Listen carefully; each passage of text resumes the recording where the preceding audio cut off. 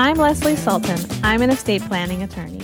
And on this podcast, my guests and I discuss topics that help make it easy for you, the listener, to understand estate planning.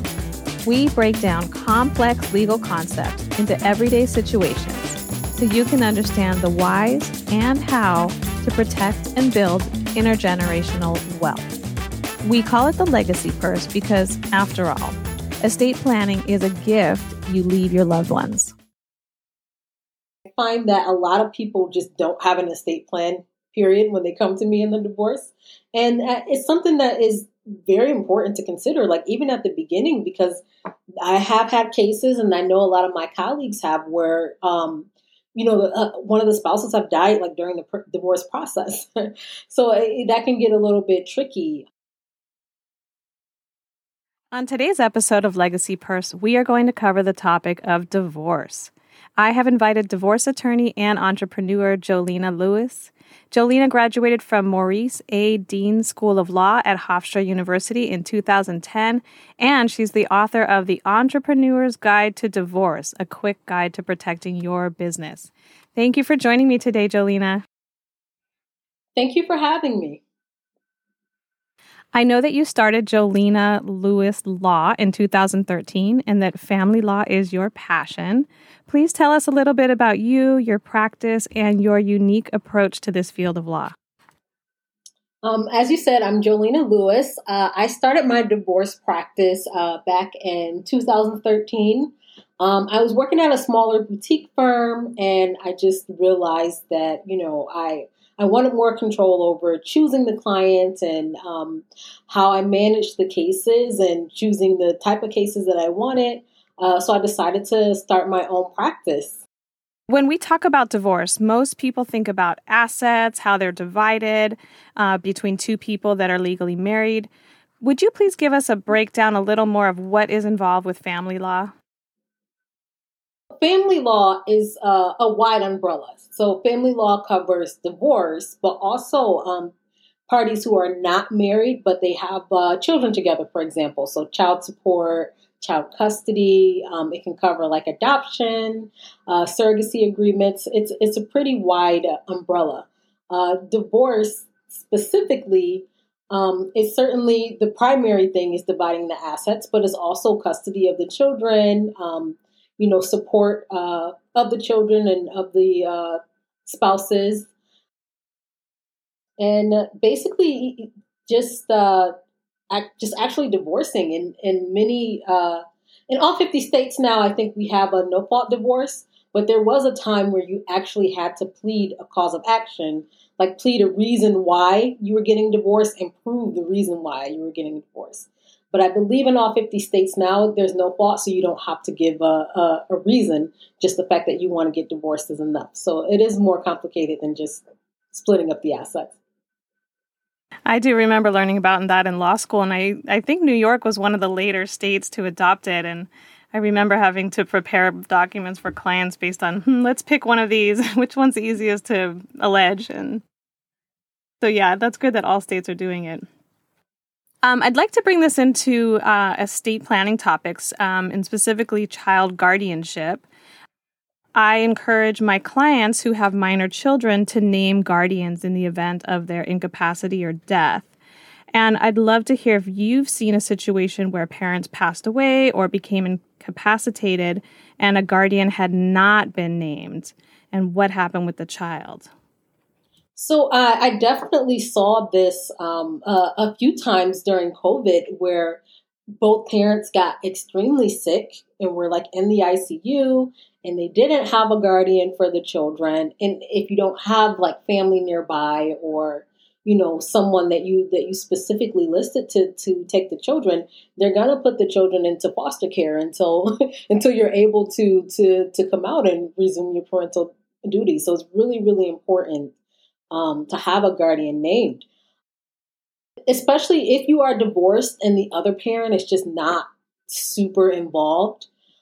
Specifically in New York, and it's like this in most states as well, the biological parent is going to certainly take precedence over anyone else. So even if they haven't seen the child for like 10 years, if they show an interest, if one parent passes away, the parent that had custody, and this other parent wants to have custody of the child, they have a very high likelihood of getting custody. But if you, choose a guardian, if you name a guardian, the court will take that into consideration. And if you can prove that the other parent is unfit and there's a named guardian, that person will have a better chance of getting custody of your child.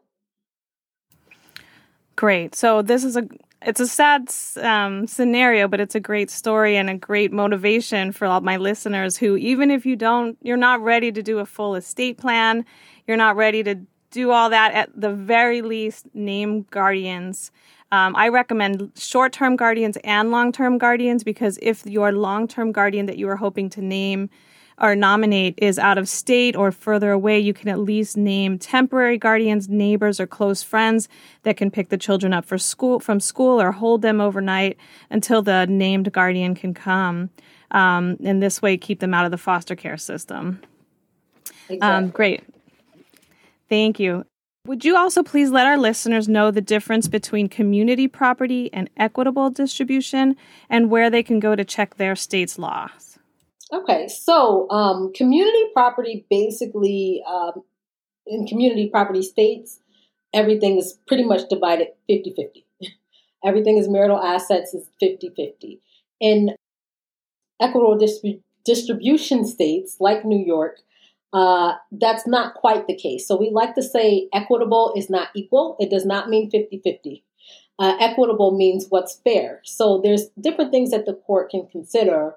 In New York, we recently got a new law that helped victims of domestic violence. If you can prove that there was domestic violence, you may be able to get a larger share of the marital property. So it's not 50-50 like a community property state. It really just depends on the specific circumstances. In most of my cases, it does kind of shake out to be close to 50-50, but it really just depends on the specific situation. And if you want to know if your state is a community property state or not, you can just check your local court website. They'll have that information there. And what would you say are some of the things you wish clients would do that would make their divorce or family case go smoother? Be honest with your divorce attorney, for sure. Make sure that you provide, all the information that they're asking for. There's no information that you should hold back. It's really important to hire somebody that you trust and that you feel like is really advocating for you, so that you can feel comfortable with telling them everything. So even if it's something that you feel is detrimental and that might hurt you in the divorce case, if you talk to your lawyer about it and give them the whole picture in advance, they'll be able to help you come up with the strategy to kind of make it, get you the best outcome as possible. So I find that a lot of people, they hold back on important information because they're afraid or they think it's going to make them look bad, and it ends up hurting them in the end. On the topic of estate planning, what have you learned when it comes to divorce and divorcing? What do you think works? What have you seen doesn't work? So if you could share a little bit about how estate planning and divorce are related. So first of all, I find that a lot of people just don't have an estate plan, period, when they come to me in the divorce. And it's something that is very important to consider, like even at the beginning, because I have had cases, and I know a lot of my colleagues have, where one of the spouses have died like during the divorce process. So that can get a little bit tricky. Certainly, once the divorce is finalized, one of the first things that I recommend my clients do is to update their estate documents, to reflect the new status and, to change their beneficiaries and everything that they need to do. If you're going to get remarried, that's something that you also want to think about, especially if you have children from another marriage, from a previous marriage. You want to make sure they're covered, and you want to reassess your estate plan before getting remarried as well. Yeah, so you mentioned that you've seen instances where one of the spouses during the divorce dies. So what would happen in that scenario? Are they still considered married in terms of asset distribution? they're still considered married in terms of asset distribution. And again, a lot of people just don't have an estate plan. So, and especially if you have children and you just really just didn't plan for what you want to happen to your assets, it could get a bit tricky. Oh, yes. I could see a scenario where, so in New York, for those of you who don't know, each state has their own intestate laws or the laws that kick in when you die without a will. And so in New York, the first $50,000 of your assets goes to your spouse, and then the rest is divided 50-50 between your children and your spouse. So if you're in the process of divorcing and you have children either from a previous marriage or this marriage, your spouse is getting the first $50,000, the spouse that you're divorcing, plus half of the rest of it. So, wow, this is a great motivation to make sure you have a plan before and right when you're starting to talk about divorcing. Many of your clients are entrepreneurs. So what is the number one action that a business owner can do to retain control of their assets before or after they get married? So the best way that you can protect your business is to get a prenup. If you're not married yet, even if you only want a prenup on this one specific, asset, this one thing, that's really the only way you can completely protect yourself. And if you're already married, you can get a postnuptial agreement. In New York and in many other states, even if you own the business before you got married, your partner can still be entitled to interest in your business or a portion of your business, especially if they contribute it to the business in any way or they help you improve the value of the business in any way. In New York, even if the person stayed home and took care of the children, while you ran the business, that can be enough of a contribution for them to be entitled to a portion of it. And, I've seen a lot of businesses, just shut down, liquidate because they had to buy out their spouse's interest in the business, and they just couldn't afford to do it. So they had to sell the business or liquidate assets, and it's definitely something to think about. And people always have the misconception of thinking that a prenup means that your spouse gets absolutely nothing. And that's not the case. It just gives you control over what they get. So you can still give your spouse a portion of it, especially if they have helped you with the business and you think that's a fair thing to do. So it doesn't mean that they get absolutely nothing. It just means that you have control over what they get and you're not leaving it in the hands of a random judge. That's great to know. And I think that's also great to think about. Don't go online and download the first prenup that you can find, but really speak to an experienced attorney, family law attorney who can help guide you in the best way to structure that prenup. In addition to assisting New Yorkers with their family law issues, you also blog about law firm marketing on modernsolo.com, and you have a weekly column on the Law Firm Suites blog called Things I Wish I Knew. Would you talk about these projects with me? How did you start your involvement with them? So Things I Wish I Knew, I started that right when I started my practice. I started my practice in a suite full of attorneys called Law Firm Suites, which was amazing for a great launching point for me. And the manager there was like, we have a blog. We would love to kind of track your journey since you're just starting your practice now to see how it evolves. And I was like, okay, I had the time. So from there, I really enjoyed writing, and I met a lot of different attorneys who had questions and who were going through similar things that I was going through. So it kind of evolved to me branching out, doing the Modern Solo blog. I'm really into like legal tech and social media marketing and, running a virtual practice. So I write a lot about that. It's kind of like a passion project for me. It's really just been a great way to grow my business and get to know a lot of other solo attorneys.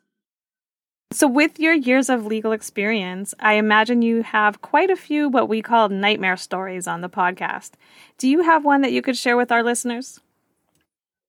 Well, I definitely have a few nightmare stories. Definitely the one that I talked about before, about both of the parents being in the ICU and the children having to go into foster care, was pretty difficult and devastating. I also like to have my guests share a success story of how you've been able to help people through their divorce process in a positive, successful way? One of my favorite things to do is I really like helping people. Divorce is one of the most difficult things you can go through. It's definitely, for most people, it's like you're at the rock bottom. It's one of the darkest times in your life. And I really like guiding people to the light, to that happier time, to the new chapter in their lives. So one of my favorite stories was I took on a pro bono domestic violence case. It was referred from an agency. They just didn't have the capacity to help her. She was very withdrawn. She was being physically, emotionally, financially abused, and she was completely terrified of losing her children and losing everything. And we worked together. I worked with her, helping her to get a job, to support herself, building her confidence. We got her into some programs that helped her learn how to manage her money and manage her life without, her spouse. And just the transformation from the beginning to where we ended up at the end of the divorce, she was like a completely different person, like standing up against her abuser. She was thriving. Her children were happy. It was like, this is why I'm doing this. I love that story. Thank you. As we start wrapping up, please share with our audience how they can find you online. So I'm everywhere on social media, but in particular, you can find me on Instagram. I'm Jolena Lewis Law _NYC on Instagram. And you can find me at JolenaLewisLaw.com. Great. And we'll be sure to include those in our notes for the story. So, Jolena, thank you so much for coming on to the Legacy Purse to speak about your work and the topic of divorce. It's been great having you on. The Legacy Purse was brought to you by Sultan Attorney in New York and produced and edited by Xavier Mejia in Los Angeles. You can support our podcast by liking this episode and subscribing to it. You can also support us by rating this podcast in your app and by following us on social media at Sultan Attorney. For more information on this episode, visit legacypurse.com.